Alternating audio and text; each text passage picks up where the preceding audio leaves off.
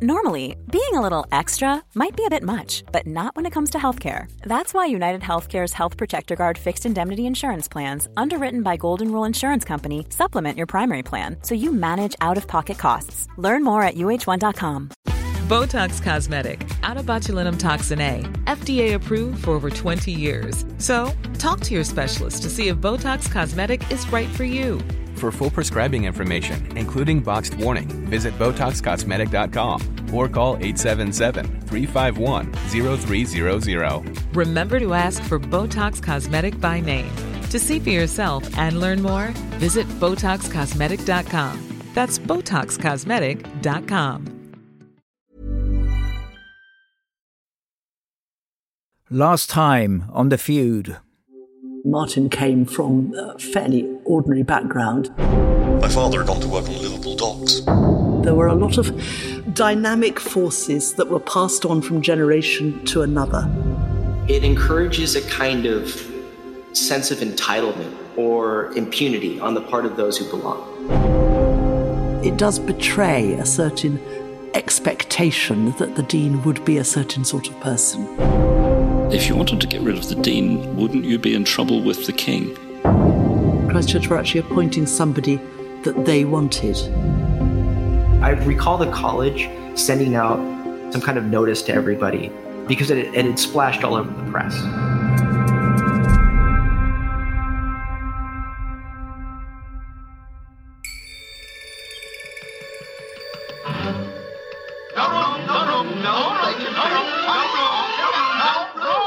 I thought there was plenty of room. Ah, but it's very rude to sit down without being invited. I'll say it's rude.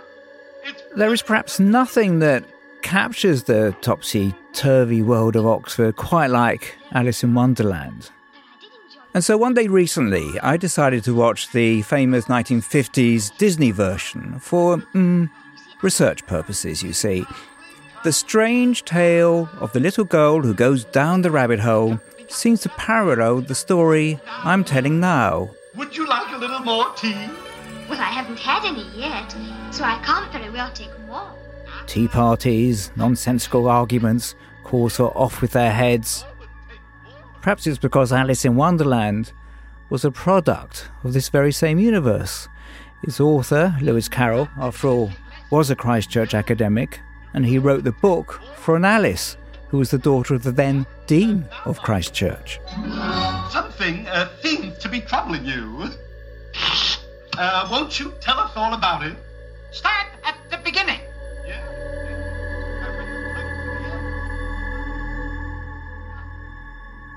Well, we started the series at the beginning when all was going well for the new Dean, Martin Percy.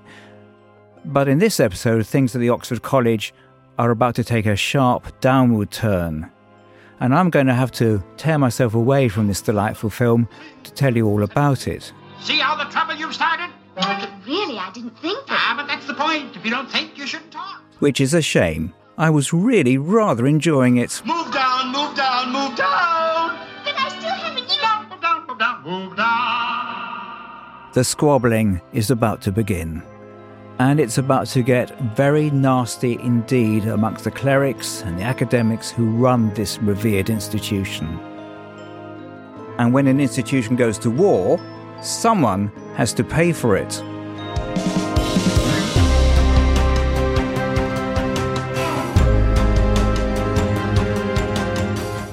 You're listening to The Feud, a podcast series brought to you thanks to subscribers of The Times and The Sunday Times. I'm Andrew Billen, a journalist at The Times. This is Part 2, Immoral, Scandalous or Disgraceful.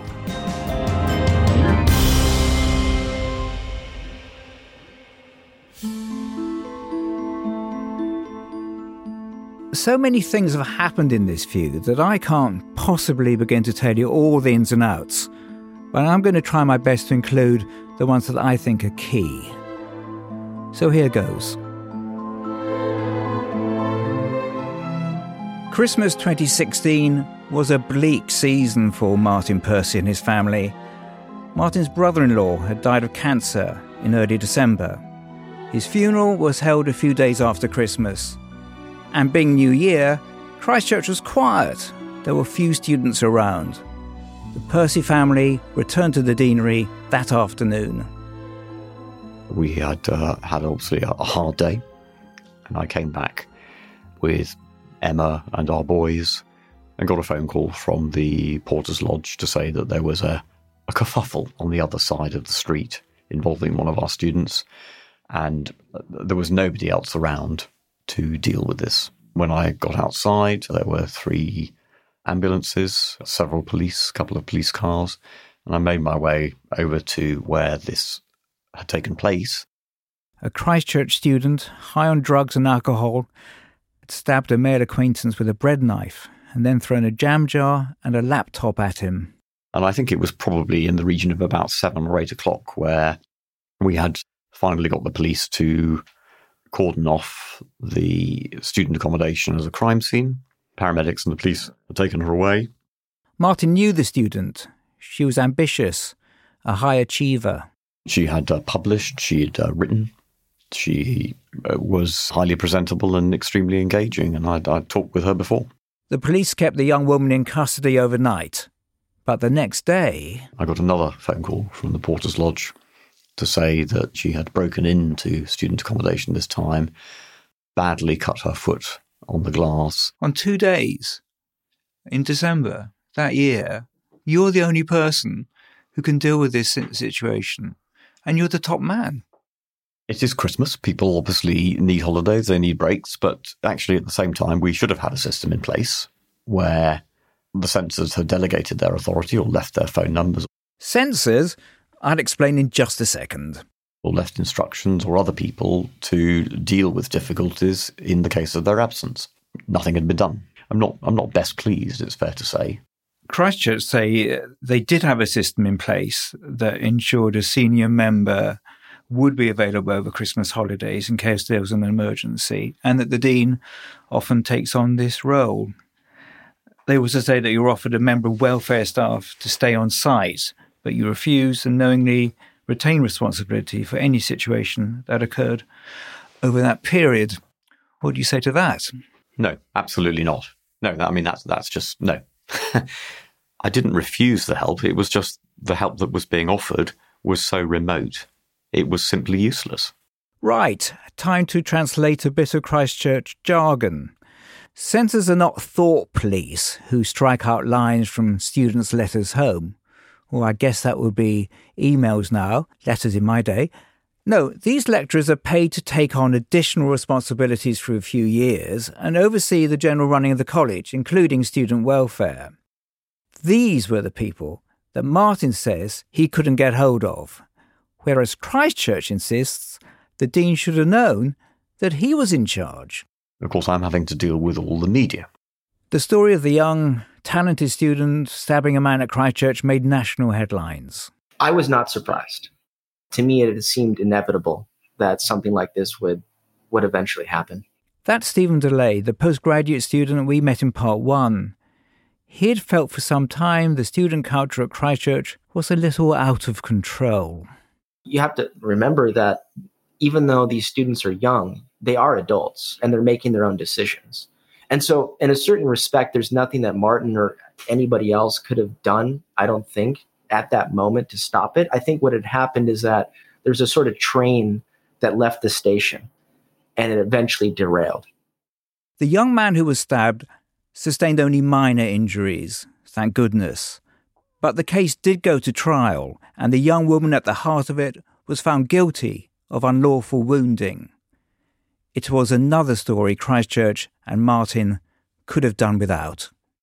I think he probably saw the situation as a kind of opportunity to begin addressing some of the kind of systematic issues at the college as far as discipline and student life that had triggered the event in question. Stephen's right. Martin was determined that the next time there was an emergency, there would be, in his mind, effective procedures already in place. He believed the best place to start was with the job descriptions for the censors. It doesn't sound controversial, but it was.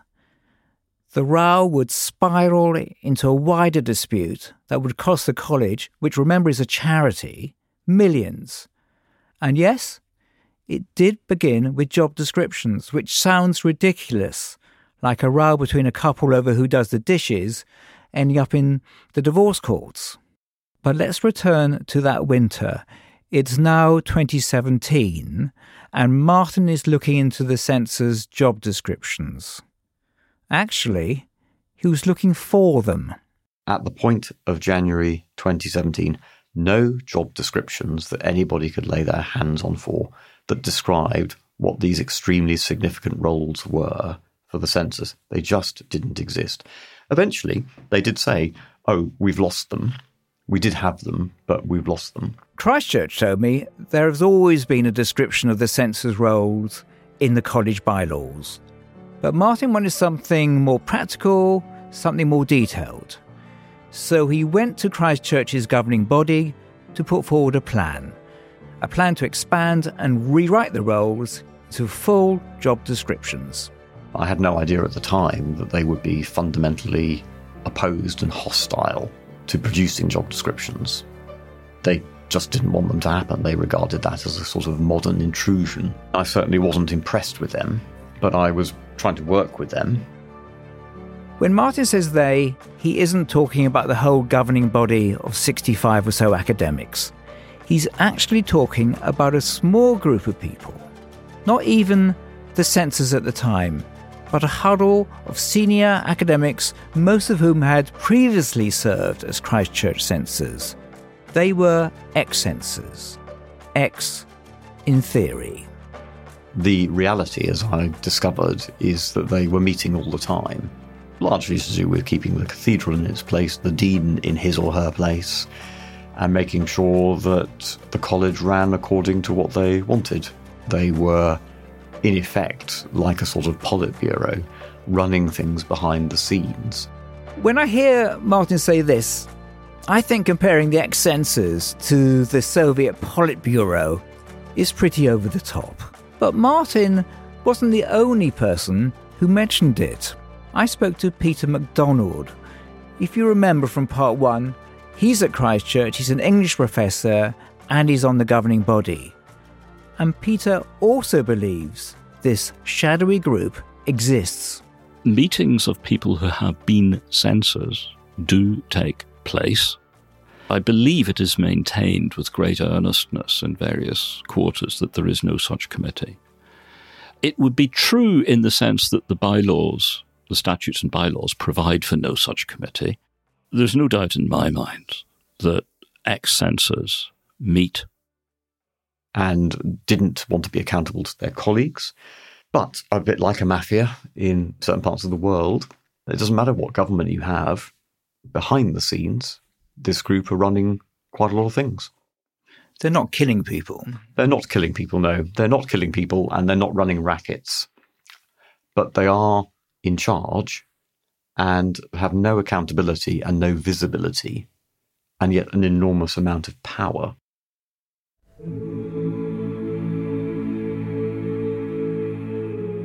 So the job description fight was Martin's first bruising encounter with these ex-censors. It lasted about a year. Eventually, however, it was sorted. But just as a divorce is never really about who does the dishes, this feud wasn't really over job descriptions. It was about personalities, attitudes, about who runs the place. I asked Christchurch about the group led by the ex-censors, and this is what they say. The ex-censors are not a clandestine group, but are well known. They have a specific role in nominating the next censor. And the idea that any small group could unduly influence the entire governing body is unrealistic. The college's words are being voiced by a producer. The campaign by Dr. Percy and his supporters has been fueled by information, some selective, some false, and some appropriated from leaked documents, letters, and emails, and knitted into a narrative that has been at best distorted and one-sided, and at worst, untrue. So whose narrative? Whose truth? When I look back at the job description fight, the conclusion I come to is that Martin didn't realise how seriously he'd ruffled feathers. And perhaps, for the first time, his colleagues were getting the measure of the man that they'd hired.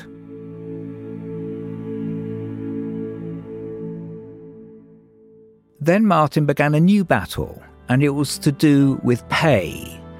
Martin was earning £90,000 a year and living free of charge in the deanery. There wasn't a problem with salary. I think the difficulty was that, for example, compared to other heads of house, this was just falling further and further south down the kind of league table of pay. And it's one of the richest colleges in Oxford, but you're actually paying somewhere in the bottom quarter percentile for the going rate for heads of house. This is a decision that needs justification, and it needs to be open, transparent, and honest. The pay dispute dragged on for months. There was endless to and fro in meetings and in really long email chains. At one point, the governing body contacted Christchurch's regulator, the Charity Commission, alleging that Martin had acted in a threatening manner. Peter MacDonald believes this was the moment that some of his colleagues had had enough. What strikes me as a plausible narrative, which is that a number of ex-censors had decided that Martin Percy was not up to the job and were, I suppose, trying their best to figure out ways in which he could be encouraged to leave. That's where I see it coming from. That is to say, it was decided at the shadow government level. A small group of people decided that it was time for me to go. The first hint to me, I mean, you hear sort of odd things, don't you, from time to time when you've been involved in an institution. That's the Reverend Angela Tilby. She was on the interview panel when Martin got the job a few years earlier. By 2018, 4 years later, she'd left the cathedral, but she was still in touch.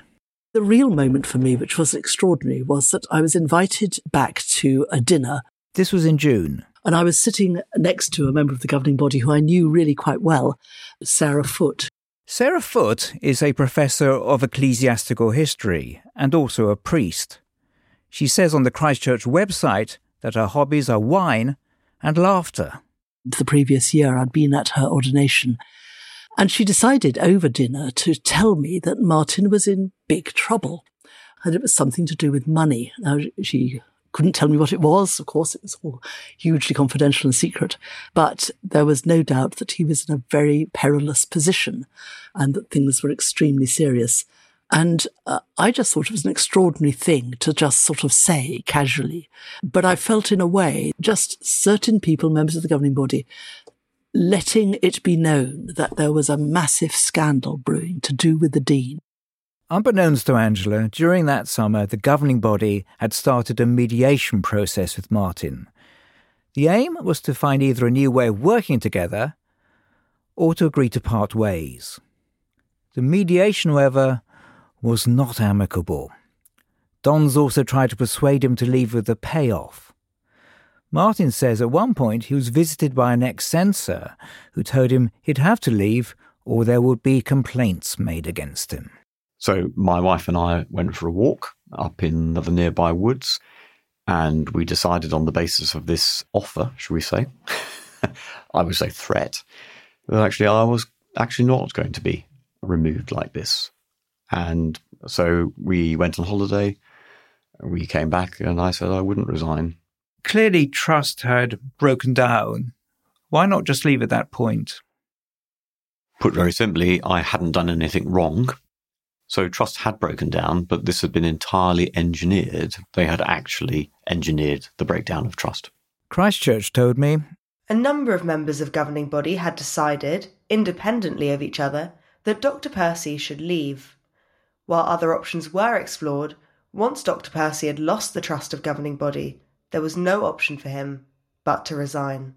They also said that Canon Professor Sarah Foote couldn't recollect that conversation at dinner with Angela, and that the visit to Martin by the ex-censor never happened.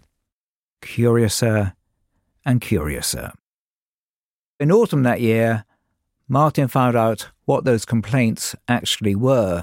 I was away in South Korea giving some lectures, And I received in the middle of the night an extremely long series of documents sent by the senior ex-censor telling me that a formal complaint had been lodged against me under the statutes. I was being accused of conduct of an immoral, scandalous or disgraceful nature under the college statutes.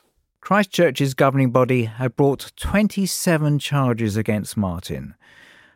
We're not talking criminal or even civil charges here, but charges under the college's internal justice system.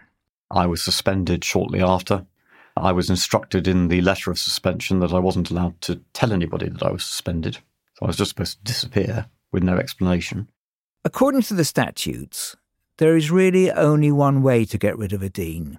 He must be found guilty of immoral, scandalous or disgraceful conduct. The statutes require an independent internal tribunal, and Christchurch appointed a former judge to lead it. I was in the meeting where they decided they'd have a tribunal, but nobody mentioned how much money it would cost. What did you think of that idea? Well, I thought it was preposterous. Did you say that? I did. Peter believes some of his colleagues hoped that they would never actually have to go through with this tribunal. I think they knew it would be a nuclear button. I think that's why they were very reluctant to press it in the end. Yeah, it was only pressed because it was the only button they had.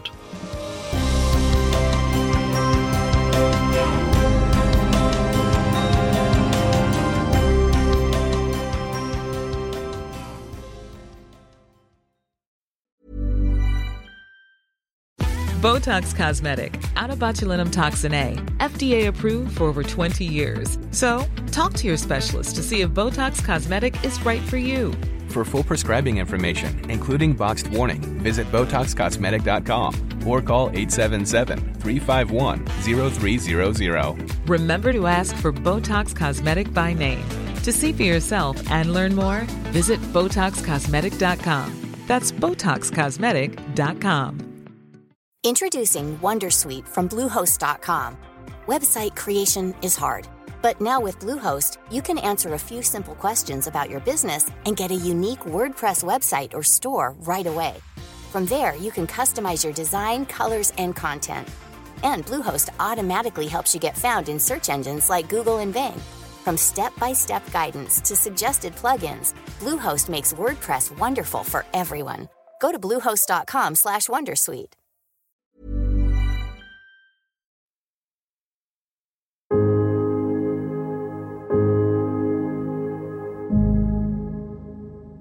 Let's move ahead a bit now. It's 2019, and Martin is still suspended, waiting for the tribunal, and that might not be for months and months. As all this plays out, the students were, well, getting on with normal studenty things, as normal as things ever are at Christchurch. I remember when I was going to one of my exams, so we have to wear special exam attire where we have to wear like a black gown and like carry a mortarboard. That's Phoebe Hennell. She's 23 and has just graduated from Christchurch this summer. And some tourists asked me, can I take a photo with you? As if I was, some kind of exhibition at a museum. I, of course, said, no, thank you. No, you cannot. And just hurried to my exam. Yeah, I remember going to my exam and exactly the same thing happening. And I was not in the mood to pose for a photograph with a tourist. When I meet Phoebe, she's not dressed in her black gown and mortarboard. She's in a blue linen suit, her face shaded by a large flowery hat. At Oxford, Phoebe had set up an online student newspaper along with a friend. I suppose it's kind of what led me to be sitting here, talking to the Times. It's called the Oxford Blue. As a student journalist, it was Phoebe's business to know what was happening and how students felt about it. It was an odd time. I remember the dean seems to be invisible. We never saw him around. The feeling that we got was that maybe he was in hiding, or maybe was a bit self-conscious, maybe a bit embarrassed about all the attention, so was not walking around. I always heard that he was walking around with his many dogs, like some kind of pack of hounds, but I never saw him, and not many people did. Just to set the record straight, Martin doesn't have a pack of hounds. Just the one dog, Lyra, who's named after the heroine in Philip Pullman's Northern Lights series. But news of Martin's suspension was starting to hit the press. The Financial Times. Oxford College in turmoil over priestly pay. The Sunday Times. Reformer comes to grief in heart of stuffy Oxford. The Observer. Gossip and secrecy fuel Oxford row over suspended dean. People were also blogging about it and chatting in online forums, a kind of subculture almost. Remember, Martin wasn't allowed to talk publicly about what was going on. And Christchurch wasn't talking either.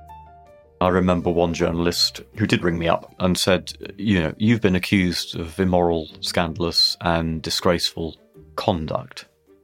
And we've just tried to phone the college and ask whether this is about paedophilia or sleeping with undergraduates or postgraduates or some other extremely serious indiscretion.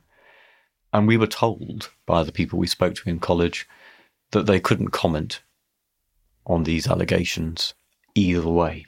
In other words, they weren't going to confirm or deny. And when that journalist, I think, rang me up and said, this is how they're talking about you. They're allowing the silence to prosecute you. Incidentally, Christchurch say they did have discussions about whether or not to use the phrase immoral, scandalous or disgraceful, but they elected to go with what they called the language of the statutes.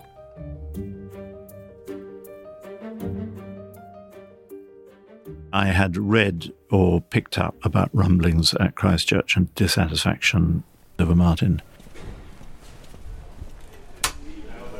Hi there, we're coming from Prospect. On one of those scorching days we had in the summer, I was in central London. Hello, Alan. Hiya. Hi, how are you? Is this room okay? Yes, fine.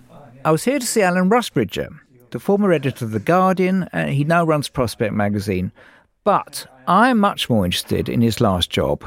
He had been principal of Lady Margaret Hall, which is another college in Oxford. His title was not dean, but from 2015 to last year, he was essentially doing the same job as Martin.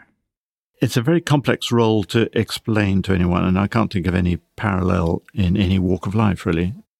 Alan is a tall man with big shoulders. You'd think he'd be imposing, but with his ruffled hair and jeans, he really isn't at all.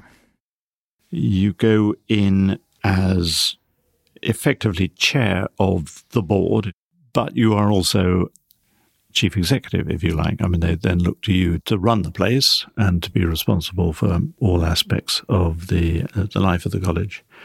You are employed by the governing body, and you have no real power over them, and they have quite a lot of power over you. So it's a very odd structure to explain. In March 2019, Alan went to a dinner, and Martin happened to be there too. So I didn't know him very well. We coincided on a few groups and committees, but he seemed a bustling, busy figure. But when Alan saw him at this dinner, Martin was anything but that bustling, busy figure. I barely recognised Martin. He's not a big man at the best of times, but he had trunk, and he looked terribly gaunt and thin and pale, and his collar size was 2 sizes too big for his neck. I must admit, I thought he must have cancer or something. I thought, this guy looks terrible. So I just went up to him and said, Martin, are you all right? And he said, no, I'm not. He said, do you think I could come and talk to you about it? So I said, any time. The next day, Martin cycled over to Alan's residence at Lady Margaret Hall, and it all came tumbling out. Already then it was a long and complex story. And I thought, well, the only thing I could really help him with is telling that story. I mean, if this breaks out into the open, he's going to need a bit of help because it's just him against the college. So I did that for him. I just wrote it down because, what you've just told me would make no sense to anybody outside Oxford. It's just too complex and Byzantine. I thought, well, I can be your sounding board. It sounds as though you haven't got much sympathy within the college itself. I think that's what has left a lot of Martin's friends feeling just aghast at how an institution can behave in that way, and how people who in other contexts one respects and likes and feels, basically good people trying to do a decent job, can get caught into this narrative, which is persecutory in the end and completely inappropriate. And are you absolutely sure that Martin just wasn't overreacting, or that he was telling a story to make his predicament look more dramatic? No, I don't for one moment. I'd had enough insight, I suppose, when I was there. Even at the mildest chapter meetings, one just got a hint that bullying behaviour was regarded as acceptable in the interests of the college. And I suspect that's true in a lot of these institutions, really. They don't have anybody really from outside looking at them and saying, you can't say that or you can't do that. The issue of power and who wields power is extremely important. Christchurch say there was no coup against Martin by anyone, but that the repetition of these accusations over the years has given them a familiarity that makes it easy for those with no direct knowledge to believe them.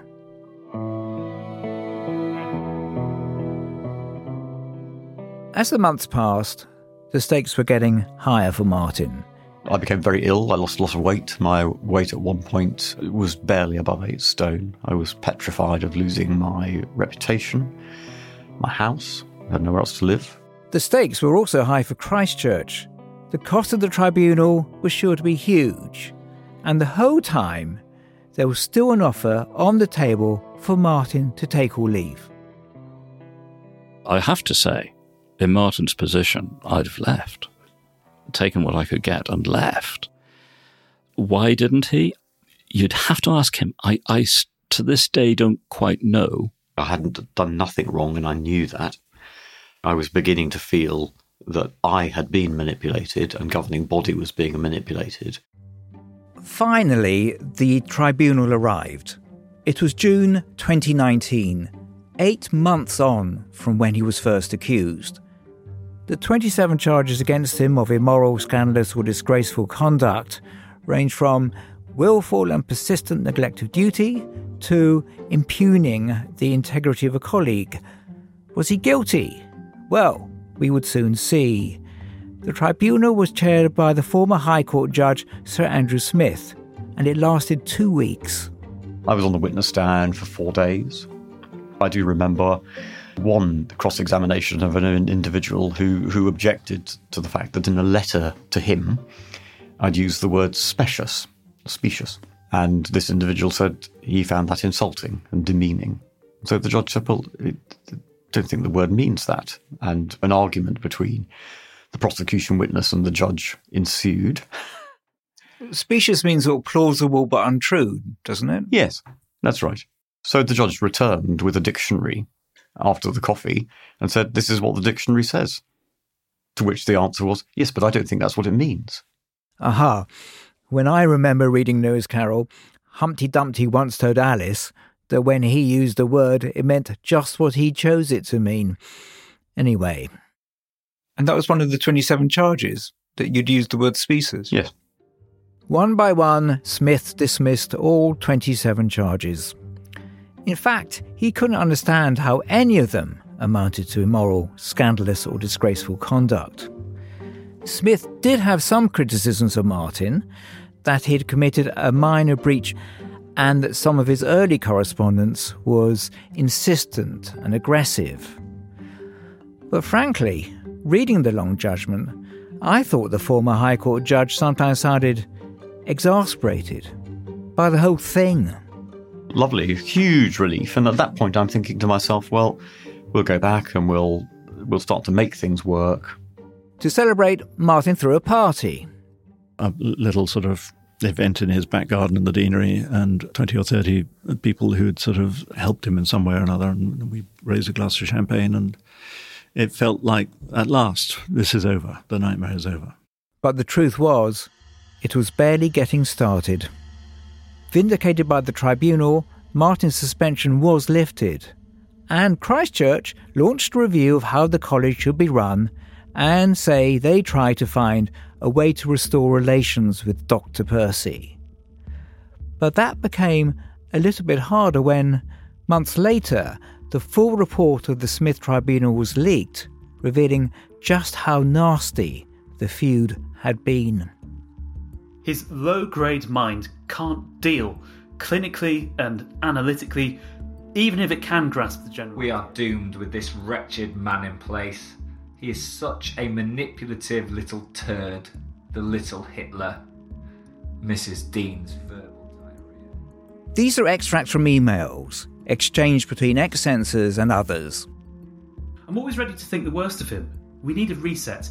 Does anyone know any good poisoners? It must stop. Please, please, ex-censors, get rid of him. Just think of the Inspector Morse episode we could make when his wrinkly, withered little body is found at Oseney Lock. I was a turd. I was a little Hitler. My wife had verbal diarrhea. I mean, they were writing all of these things in emails. I remember that some of us recognised our own professors' names. Phoebe and her fellow students read the news avidly. At that time, I would say, overall, we were sympathetic towards the dean. I think there being such a huge gap in our knowledge about the whole affair, we thought, well, how would we feel if we were getting all this attention on us, if all of our colleagues were, I suppose how we saw it was bullying him. Martin and his supporters took the emails as evidence a shadow government was out to get Martin. I've approached the authors of the emails. None would be interviewed. Christchurch told me, "We have never condoned these rude comments, which show the growing frustration of a small handful of people at the actions of Dr. Percy, and that the expression of opinion in a private email is not evidence of a conspiracy." By this time, I understand Christchurch had spent well over £1 million of charitable funds, and they had still failed to oust their dean. It had meanwhile cost Martin £250,000 to defend himself. Now he wanted the money back, so he made a claim to an employment tribunal, which would also include compensation for the campaign he says was orchestrated against him. Christchurch, for their part, told me they'd always been willing to discuss the paying of his legal fees. Peter MacDonald could feel that relations, once so heated, were now glacial. By this stage, aside from a few people like myself, the overwhelming sense of the governing body was that Smith was wrong, that we got the wrong result, and that whilst employment tribunal proceedings were there, he could not be functioning in all the parts of the House. When Martin was reinstated, it was understood that as the dean, he would have to step out of meetings when a conflict of interest arose because of his employment tribunal claim. That's standard practice, but otherwise he was back to his duties as dean. So in September 2019, Martin was all set to chair his first governing body meeting in almost a year. I walked him in fact. I think I and a couple of others walked him in that day. What ensued at that meeting was, well, I'll let Peter talk you through it. This is a literal chair. There really is a chair to sit on. Martin had managed to get sat down first that particular day. Now, the shock was palpable in the room, so that the person who was intending to chair the meeting, his deputy, if you like, the censor theologiae, actually said, Martin, you can't sit there. That's my seat. There was a great deal of almost pushing and shoving. It no actual pushing and shoving, but it felt that way. You must leave now. I won't leave. Then it was, in fact, announced to the meeting that the dean must leave. Does anyone object? I remember I and another governing body member at that point shouted out very loudly, but eventually Martin was shuffled off in embarrassment. Christchurch, for their part, told me that, rather than seeking reconciliation, the dean began a campaign against those he claimed had been involved in moving against him. Dr. Percy was told in advance he should not have expected to chair this meeting due to conflicts of interest, and was asked to leave.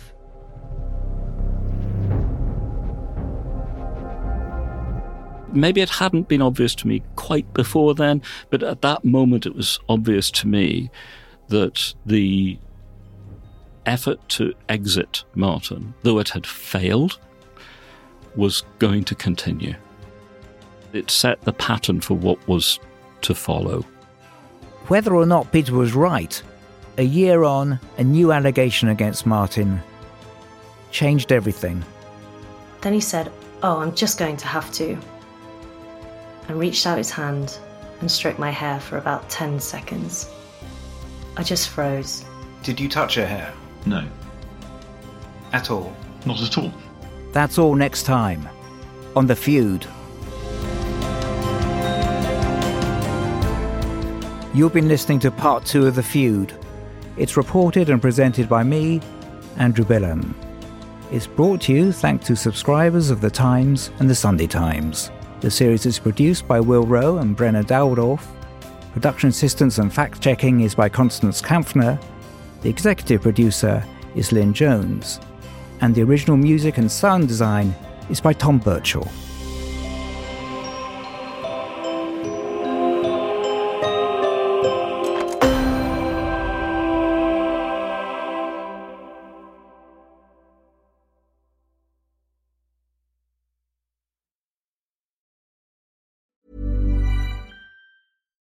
The #1 selling product of its kind with over 20 years of research and innovation. Botox Cosmetic, out of botulinum toxin A, is a prescription medicine used to temporarily make moderate to severe frown lines, crow's feet, and forehead lines look better in adults. Effects of Botox Cosmetic may spread hours to weeks after injection, causing serious symptoms. Alert your doctor right away as difficulty swallowing, speaking, breathing, eye problems, or muscle weakness may be a sign of a life-threatening condition. Patients with these conditions before injection are at highest risk. Don't receive Botox Cosmetic if you have a skin infection. Side effects may include allergic reactions, injection site pain, headache, eyebrow and eyelid drooping, and eyelid swelling. Allergic reactions can include rash, welts, asthma symptoms, and dizziness. Tell your doctor about medical history, muscle or nerve conditions including ALS or Lou Gehrig's disease, myasthenia gravis, or Lambert-Eaton syndrome, and medications, including botulinum toxins, as these may increase the risk of serious side effects. For full safety information, visit BotoxCosmetic.com or call 877-351-0300. See for yourself at BotoxCosmetic.com.